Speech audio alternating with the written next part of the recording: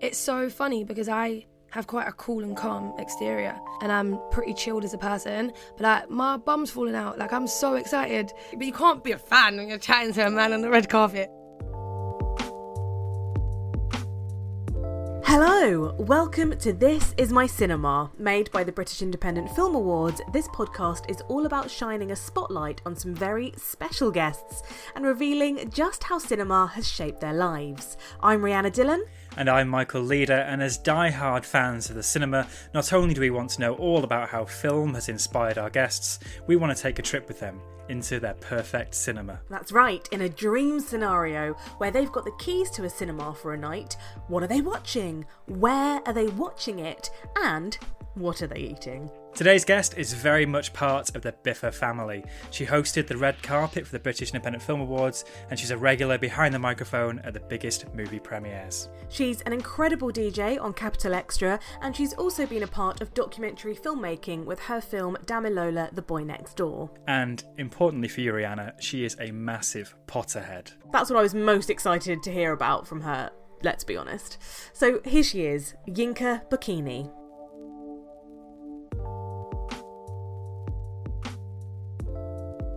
Yinka, thank you so much for joining us on the podcast. So for the duration of our conversation, this is your cinema, and we'd like to kick things off with this wonderful fairy tale dream situation where you have free run of a cinema for an evening, allowed to show us whatever film you want.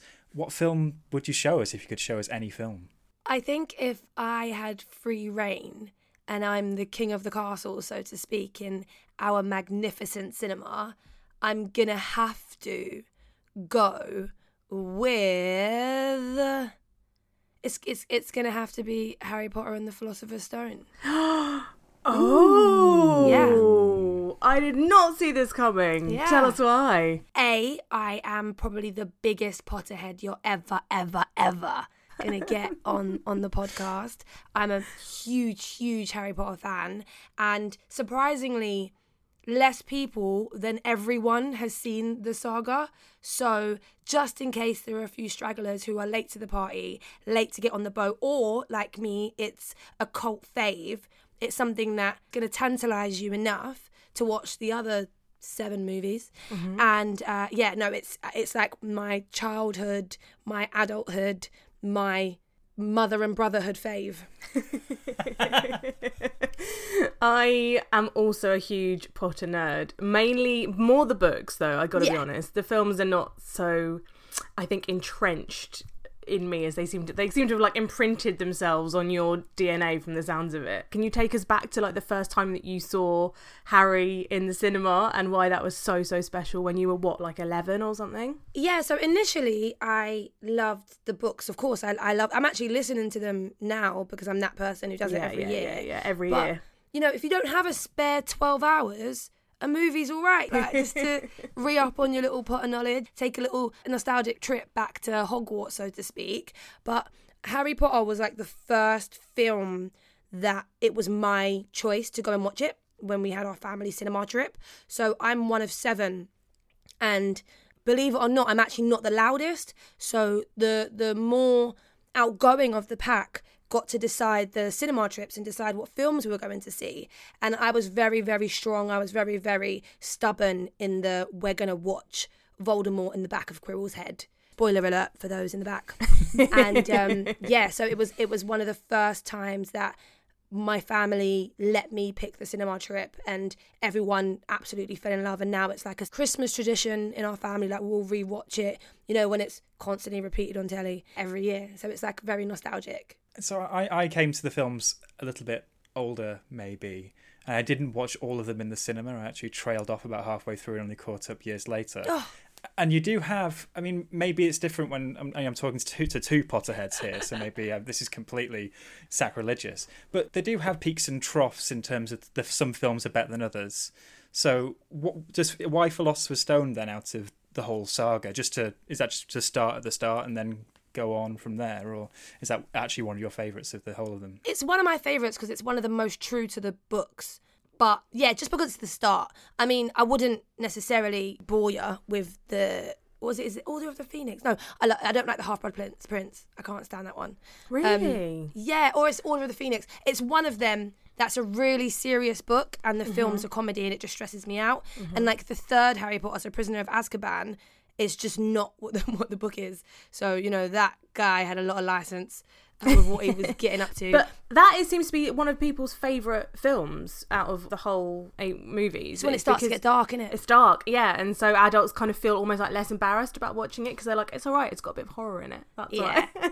Yeah. But there's something there for everyone. I think it's the Half-Blood Prince that I don't like. I think that's the one that I wouldn't... I'll just read the book. Like, I even skip over it sometimes when I'm watching it. And I'm going back to remembering what seeing those films was like for me or my friends who are more into the books. What do you think of all the casting? Do you think they got the casting right?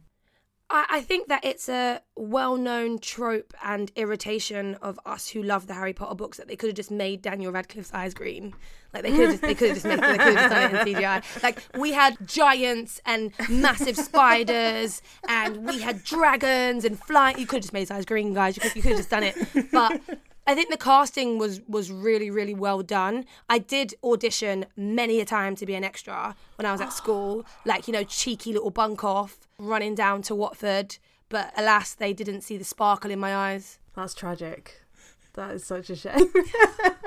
So no, I think the casting was rubbish. For that reason. So, where are we watching this festive treat? Which cinema have you chosen for your audience? The cinema that I would pick is Everyman Baker Street. Very specific, but it's my favourite cinema. Like I love the way everything's laid out. The sofas are really comfy. In winter, they give you blankets. The screen isn't too high up, so if you are unlucky enough to sit in the front, you haven't drawn the short straw. And because it is like that little bit of an expensive cinema, people are actually quiet as well, which is really nice. Yeah. I grew up in Peckham, so we had Peckhamplex, and it was $1.99 to watch films. And actually, it was like my 14th birthday or something, and I went to go watch Coach Carter, and the screen just broke. And for like the first half an hour, it was just noise and a black screen. And the manager comes running out, and he's like, "You paid £1. We're just gonna start it again. Relax." So I don't want that sort of treatment, you know. The disrespect. I mean, it was £1 though. I'm surprised they could keep the lights on. So, in your setup, your family of 7 siblings, can you remember the earliest film that you saw at the cinema? And was it at Peckhamplex? It would definitely have been in Peckham, 100%. I think one of the earliest films I remember watching in the cinema was Toy Story. We probably went cinema before that, but in my memory, I very much remember how big of a deal it was. I very much remember not being confused at recognising the toys' voices. So I was definitely old enough to get it, and how groundbreaking it was. I think maybe before that we watched that, you know, that random dinosaurs film that nothing much really happens, and it wasn't like The Land Before Time or anything. It was like they were just like migrating somewhere, but you know, it wasn't the most interesting thing. But yeah, I think Toy Story was the first time I actively thought, wow, like this is the cinema. Yeah. If you're going along with your family, and you said that when it was Harry Potter, that was your choice, were you being dragged along to see things you didn't want to see because one of your family members had a very different taste to everyone else? Do you remember any of those experiences? The Jurassic Parks, defo, my brothers, and Spider-Man. Because I remember when the first Spider-Man came out and everyone was trying to go cinema, but then everyone was under 12, so they brought out the 12A rating, and that was because of that film. And my mum was like, "Oh, so now I can bring you to go see it, yay!" And then we all trudged down to go and watch that. I've definitely been dragged to watch even films that they're mostly cartoons from being a kid, when it was like, oh my gosh, like Lion King or Aladdin, but I guess we'd wait for them to come out on VHS back in the day. Did your parents ever get a say? Were they ever allowed to pick a film? Oh, thank God, no. My dad used to be obsessed with, like, you know, those Sinbad and like Conan the Barbarian with the like plasticine monsters. And my mum used to watch those old black and white movies. Oh, no. That was my worst thing. Now I've grown to appreciate them, but when I was younger, a black and white movie was like, time to go to bed. Like, that's the end of the day. No. Nope, fun's over. When you was watching those films, did you ever think, this is something that I would be interested in doing? Because obviously you've now made a documentary yourself. Did you think that from a young age, that you thought, I could do something creative with film? I always had such main character energy when I was a kid. I believed that I'd go to the cinema and the director would randomly be there and they'd spot me and they'd be like, you're going to star in my next movie. Like, I was that sort of kid who thought I was the Truman Show person. So I always knew that there was something more with film when it came to me. Like, even once the film is finished, I sort of sit in the cinema and look at the credits. Like, and I've always done that. Even if it isn't a Marvel film, I just wait until the end because I'm like, well, everyone made it. And I've always had that appreciation for film and the way that it's made. And because I love fantasy, I love fiction, and I love factual films, I love documentaries as well, I really appreciate the differences in different genres of film. So I think deep down I always knew that I would maybe have a deeper connection, and I don't know, I don't think I ever thought about work when I was younger, so I always thought it was all fun and games. But now that I do work in front of the camera and I make films, I'm like, oh yeah, like, it definitely was seeded in me from super early. And also because you know, you work so much with music, obviously, so was that prevalent throughout your choices when you were watching film? Did you go thinking, I really want to hear what kind of tunes they got? The soundtrack, was that always playing in your bedroom? Oh yeah, one of my favourite films is actually the Chicago musical, the Renee Zellweger. Yeah, oh my god, I used to listen to that soundtrack all the time. I don't really love the film, but the soundtrack is... Yeah, but I watched it because my mum got me the DVD. She didn't get me the CDs. I just watched the movie, and so it became one of my favourite films. And I think, for me, music makes or breaks a film. It could be the most amazing emotive scene, or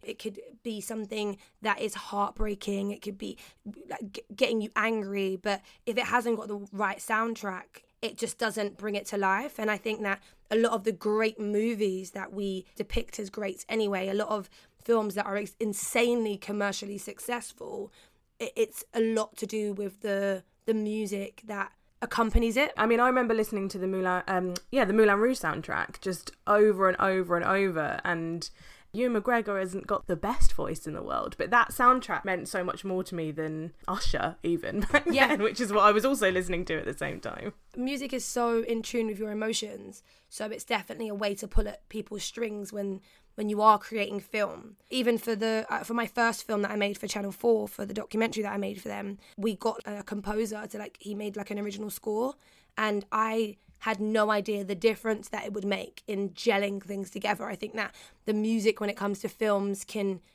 almost bridge the gaps and fill in. It's like putty. It just binds everything together, in my opinion. Because if you watch a film that ain't got no music in it, you'll be looking at the time thinking, wow, all right, only 5 minutes in. Oh, cool.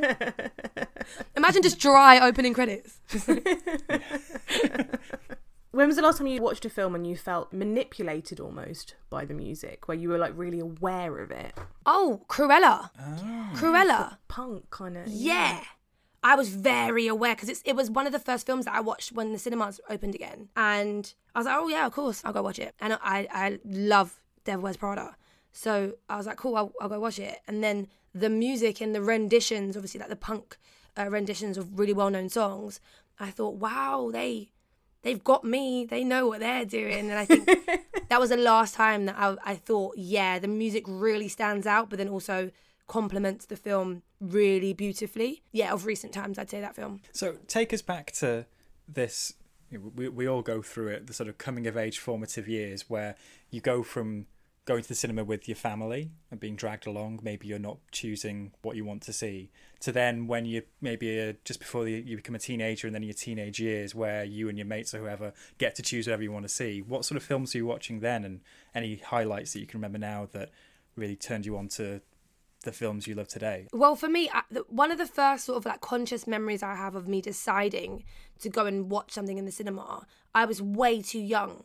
But I remember trying to dress older, maybe being 11, 12, to watch Clockwork Orange when it came out. So it came out and then they released it. I tried to read the book and my mum confiscated it. So I was like, I definitely want to watch this. So me and my mates were like, we're going to go. And that's the first time that they were like, no, you're about 8, like, get out of here. Oh my God, that would have traumatised you so much if you were Now so I'm young. very glad it didn't work. At the time, I was really embarrassed. We literally watched Godzilla or something. Like it was not. Like we went to a different screen and it was not a good consolation prize. But for me, I've grown up and there are certain movies that, you know, if I think back to being certain ages, I remember the films. So like Coach Carter definitely being one of them, because I remember like it was me and my friends going to the cinema. And I remember the age of rom-coms as well. So I went to the cinema to go and watch How to Lose a Guy in 10 Days. And I went to go and watch He's Just Not That Into You. And all of those films like Friends with Benefits and films like that. And horror films as well. So like The Conjuring and Paranormal Activity. And that's when I felt like I was a grown-up. Like I was like, yeah, I'm watching a scary film. Like, look at me. But I've always been because I go by myself. If no one wants to come with me, I'll just go watch a film. You're kind of watching it in silence anyway. So being alone in the cinema is quite a nice experience, because you get to have all of this space and sort of experience it with other people. But then you haven't got to be like, oh yeah, I don't know what's happening. I'm watching the same thing as you. I know we shouldn't go in there. You know what I mean? You haven't got to have that. When you were in that sort of phase or with your friends, was there like one actor or director that just always drew you to the cinema? Like you'd go and see them in anything? For me, Denzel Washington, I would watch that man cross the road. Like I would watch anything that he's in. If he was selling chewing gum, I would watch the advert. I would do it. So he's definitely a trusted thespian in my experience. What is it about his performances that you love so much? They're always just consistently amazing. I think that even from Training Day to Flight to Pelham 123 to any film that you name of his is like, yeah, even if you don't know if you love the movie, you're like, but he definitely did well. Like he was great in it, regardless. Ralph Fiennes, obviously because he played Voldemort, but then also just I think that he picks really good films, and Ryan Gosling as well, weirdly. I haven't seen a bad film that he's been in. So when I was younger, like really young, my sisters were, you know, the typical obsessed with, because I've got 4 big sisters, and they were typically obsessed with the Brad Pitts and the Leonardo DiCaprios and stuff. And like, yeah, they're great, but for me, it's if Meryl Streep is in something, I'm going to give it a go. And even Stanley Tucci. Mm-hmm. I adore him as well. I think I want to be everyone's mate, and if I want to be your mate, then I'll buy tickets to your show. Yeah. Go on, Meryl. Oh, you're just in the arm. I think like the combination of Meryl and Stanley on a night out would be a brilliant, like you'd have a good time with those two. Completely. Like there's certain people that, I don't know, you trust them, and you know that for the hour and a half, for the 2 hours that you're going to be immersed in whatever it is that they're doing, they're not going to waste your time, and they care.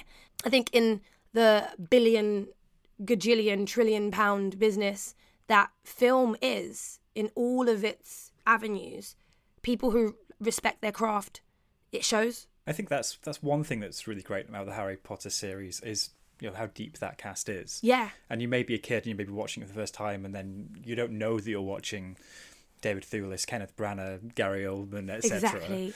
But then as you grow older, and maybe you don't recognise Ralph Fiennes without the makeup on in other films, but then you get to know their reputation, and then you're set for life. There's a whole bunch of actors that you'll now be watching in other films. That's so true. Like I even till now, I'm like, oh my God, it's Mrs. Weasley. Hey. Or I'll be like, there's even like a show that's like on the BBC at the moment, and someone asked me about the cast, and I was like, oh, like Aunt Petunia's in it, so like I'll watch it. Like, yeah.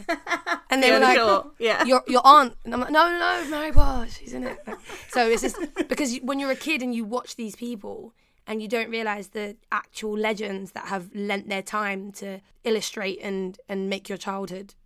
Like, thanks, guys.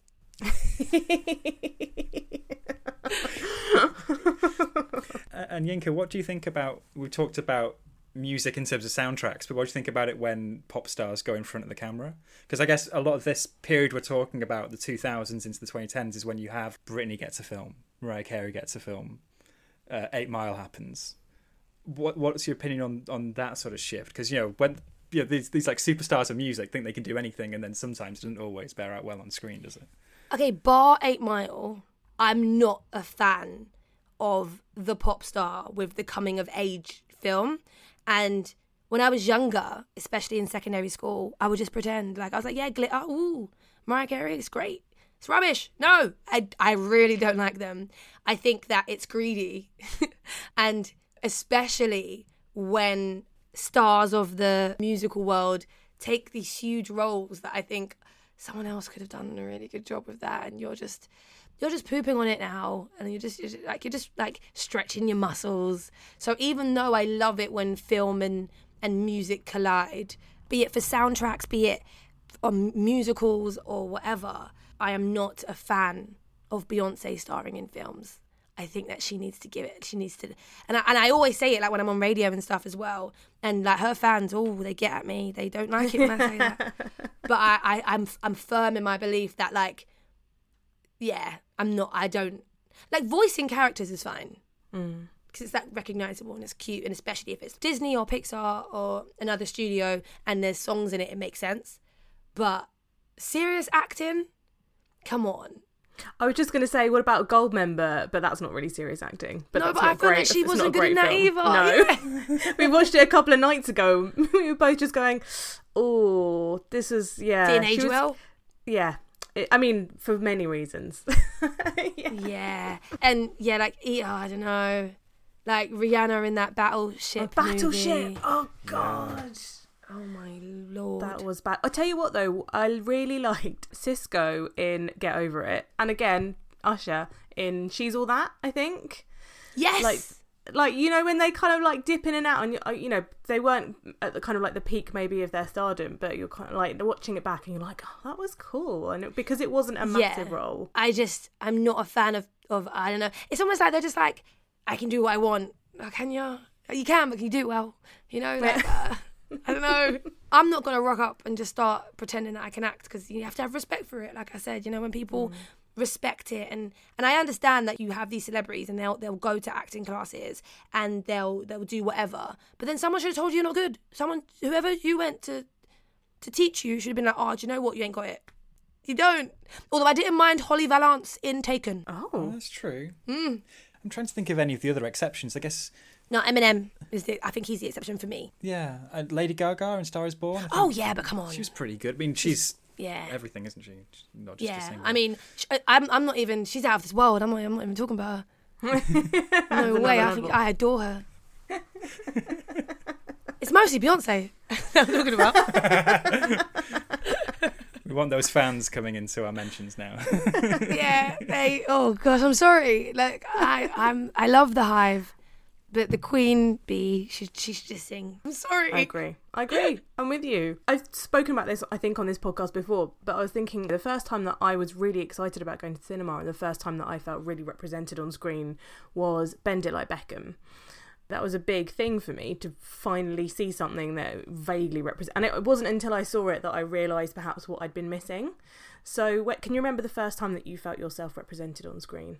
For me, it's a bit of a weird one. I think that question's a bit of a double-edged sword, because a lot of the time the representation comes negatively for somebody like me. We're really heavily represented in Gridiron Gang and like Coach Carter and films like that have like a negative portrayal of people who look like me. So the first time, like I remember Sister Act, and I remember feeling really good about it because it was the misconception of what it is to be sassy. It was the reasoning behind like even the teenagers being these rude or loud kids and sort of like what they were going through without it being poverty porn, which is also quite stressful. So I think Sister Act is a feel-good film that I've always felt represented by. But even in terms of like British film, I think as recent as Rocks, I would say, because I think that film is such an accurate portrayal and description of what it is to be young and black and live in an urban city in terms of it being built up and like the traditional definition of urban.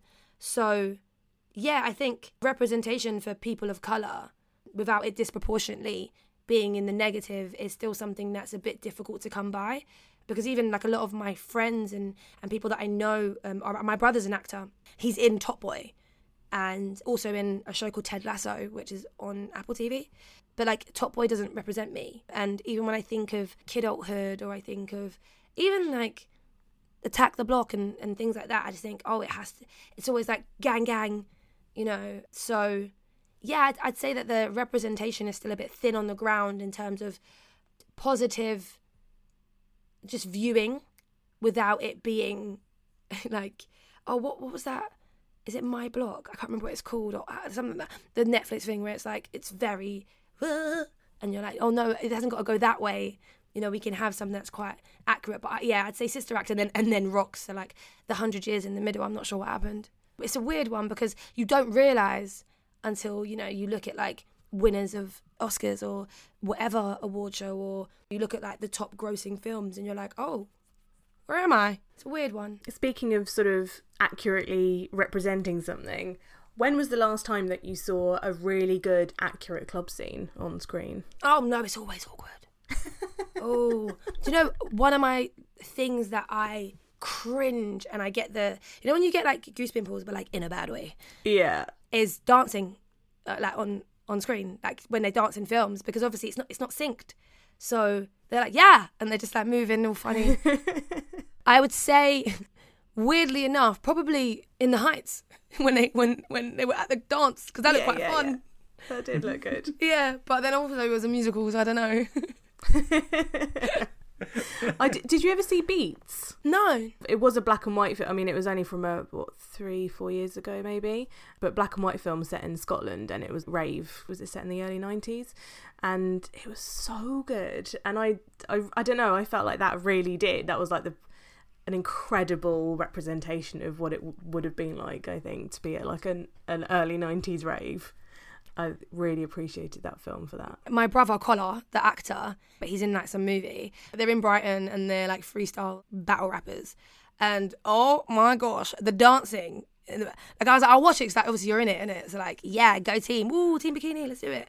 But like, I'm watching it and I'm like, none of you even listen to the same song. Like, you're all like dancing to the beat of their own hearts, bless them. Because it's like, you know, different. I think I think those sort of things, the things that come so naturally to humans, dancing and having that fun without thinking about it, are the most difficult things to represent on camera, because it's also considered and it's also staged and it's lit and it's propped in a certain way. So when you get it right, it's like spot on. But like rarely does it happen. It's so funny nowadays with Twitter and whatever, where you can clip out the 30 seconds of the awkward dancing in the background, or somebody holding a baby in a very unnatural way, showing that it's actually a baby prop rather than a real one. It's exactly. Yeah. Back in the day, they could get away with stuff like that a bit more, I suppose. But you mentioned the 100 years almost. Well, I think there's an exaggeration there between Sister Act and something like Rocks. But let's bring us up to the modern day in terms of your taste. You've mentioned a few films from Cruella to Rocks that you would have seen in the last couple of years. But if you were just going to go out on a Friday night to the cinema now, what sort of thing would you go for? My partner and I, we are cinema goers. That's like a good date night for us. So for me, I will consume film. Even if I get in there and I think it's rubbish, I'll stay and I'll watch it. The last film that I thought, yeah, like this great film, was like A Quiet Place, and then like A Quiet Place 2.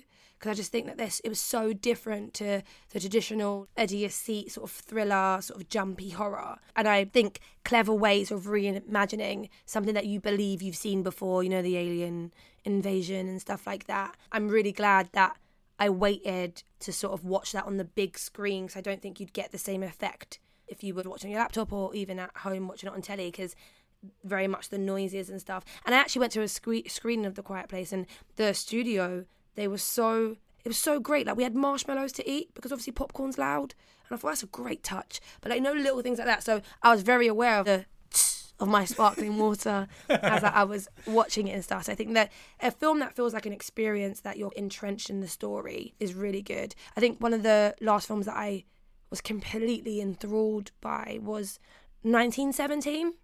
I think it is. Because you know that scene on the beach, and it's like shot in one, when he's running and then his body's flying and then there's like bombs going off, and then I watched it on like this morning or something. They did the behind the scenes, and this dude is running for time, and then you've got an extra who falls down and he gets up and then he goes to be another extra, and I just thought that choreography is so gorgeous that it really worked when you watched it, and I was just in it. Yeah, that's an amazing, 1917, I think the behind the scenes is as much a film as the feature. Yeah. Actually. Completely. And when the story of how they make something is just as interesting or captivating as the finished product, you know that it was like a labour of love and it wasn't just a contract. So it must be a real privilege for you then in your work with Biffa to actually get to speak sometimes to the people who are making these films, go behind the scenes, whether red carpets or juries or whatever it is, celebrating their craft. Oh, completely. It's so funny because I have quite a cool and calm exterior and I'm pretty chilled as a person, but my bum's falling out. Like, I'm so excited, but you can't be a fan when you're chatting to a man on the red carpet.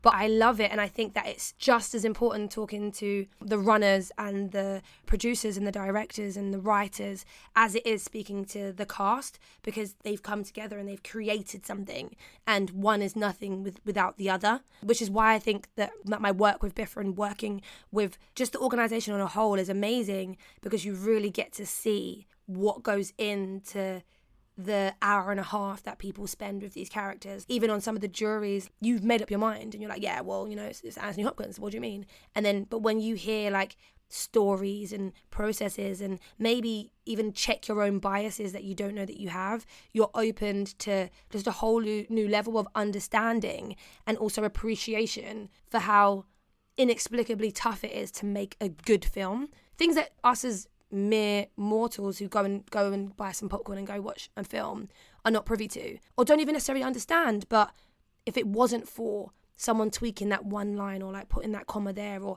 shifting the light, or being like, oh, can you just turn your body, or let's do that one more time, that may not be your favourite film and you don't even know it. And I find that so mind-blowingly interesting. That's a beautiful way of putting it. So you like to sit through the credits. So is there one person in the credits, like one role, that if you could, you'd want to spend a day shadowing or walk in their shoes for one day?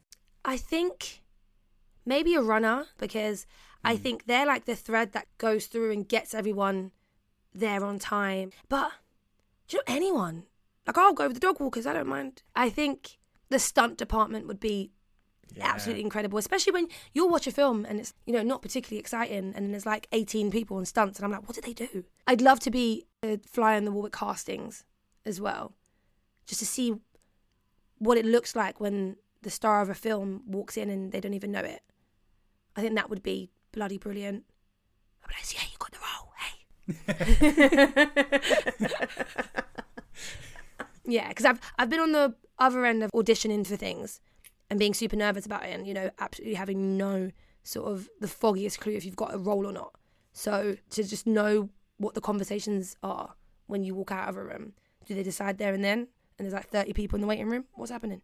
Like, I'd love to know the process behind that. We've thrown some big names around, but can you remember the last time you watched a film where you really felt like you were discovering a performer in a smaller independent film and you're like, oh, I need to keep an eye on them because they're going to be huge? Do you know what? I'm gonna have to look for the name of this film, because yes. So Dominique Fishback, who obviously is a rising absolute superstar, did this super tiny film that it's like on Amazon, and it's like a coming of age film where she gets out of prison.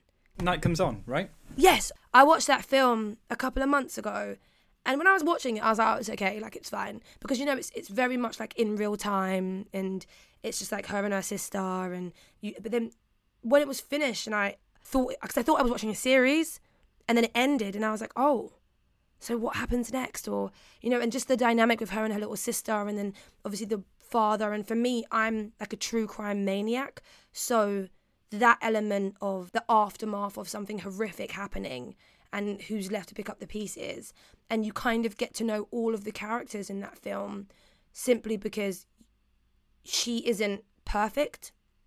So it's not our antagonistic protagonist who, you know, is hard done by. It's like, no, actually it's a very flawed individual who, yes, you're rooting for her, but like, what about her 11-year-old sister? How has her father lived with the guilt of what he did to their mother? So I think that's the last time I felt like I was engrossed in a film, and then even though it's not close to home in terms of the subject or like the content, but just the dynamic of family, I think it just had a really real ring to it. And I think that she is Like, Dominique is incredible. Was that before or after you saw Judas and the Black Messiah? It was before. Yeah, it was before. That must have been very cool. And then when I saw Judas and the Black Messiah, I was like, hey, I know her. Yeah. So, because I feel like sometimes you've got certain actors who you may not realise that their ascent has begun, and you've just been introduced to them, and you're like, oh my God, this is my secret, like I've discovered this person. And then they're in like the film that scoops the most Oscars, and you're like, oh, everyone else knows too. Yeah, I know. And you're really pleased for them, but also a little bit gutted because you know that they're now going to be everywhere and they're not your little secret Yeah, because anymore. we all want ownership. I think I had that experience with Dominic Fishback coming home from watching Judas and the Black Messiah and seeing she'd already been cast in the next Transformers movie or something. I had that with... Everyone else knows as well. Are we coming to the big question, Michael? So let's recap. So we're watching Harry Potter and the Philosopher's Stone at Everyman Baker Street. Yes. Maybe we can provisionally book out the few evenings, the week and a half afterwards, for the same time for the rest of the franchise as well, if people want to come back. Like a cheeky We Potter-thon. can do anything for you, Yinka. Oh, babes. But the big question, the controversial question, most divisive question is, what are we eating and drinking in the cinema screen, if anything? What do you mean, if anything? You're going to be parched. Well, some people are really like complete purists. No drink, no food. They don't like anything in there. Sounds like punishment. Well, exactly. So what would you allow? Okay, so like you can do whatever you want to do. You know, I'm not. It's fine. You can feel free to like snack it up. You know, bring rice if I don't mind. Bring rice. It's up to you. If you're hungry, you didn't have dinner. It's cool. For me, what I'm eating is I don't really like drink juice in that. I do like a coffee. So probably like a latte of some sort, oat milk. Go on, you've twisted my arm. My favourite go-to snack is one that I stole from my best friend. Because one time I went to eat some of her popcorn and it had other things in it and it frightened me because this wasn't the... You know when you think something's one thing and then you're like, oh my God, I've been poisoned. But no, it was delicious. It is sweet and salted popcorn, staple cinema snack. You're going good. But then the kicker is you get some minstrels and you just pour them in. Isn't that yours, Michael? You do that. I do like a bag of minstrels. I've never tried them together. Do you know what? On your first foray, just double dip it and see how you feel. and then if you're feeling confident, then just get rid of the minstrel pack and just pour that bad boy in there. And then it's just like a party. And then you're watching the film. You haven't even got to concentrate. Just there, you're watching it, and sometimes you got a chocolate. Yeah, and it sounds so basic. But it is very fantastic. It's very delicious. It's absolutely it's delicious. What if you mixed it in with Bertie Bott's Every Flavour Beans and then that? What happens if you get like a toenail flavoured one? That would be a shock and a half, wouldn't it? Yeah. You've got to pretend. One. It's like, delicious.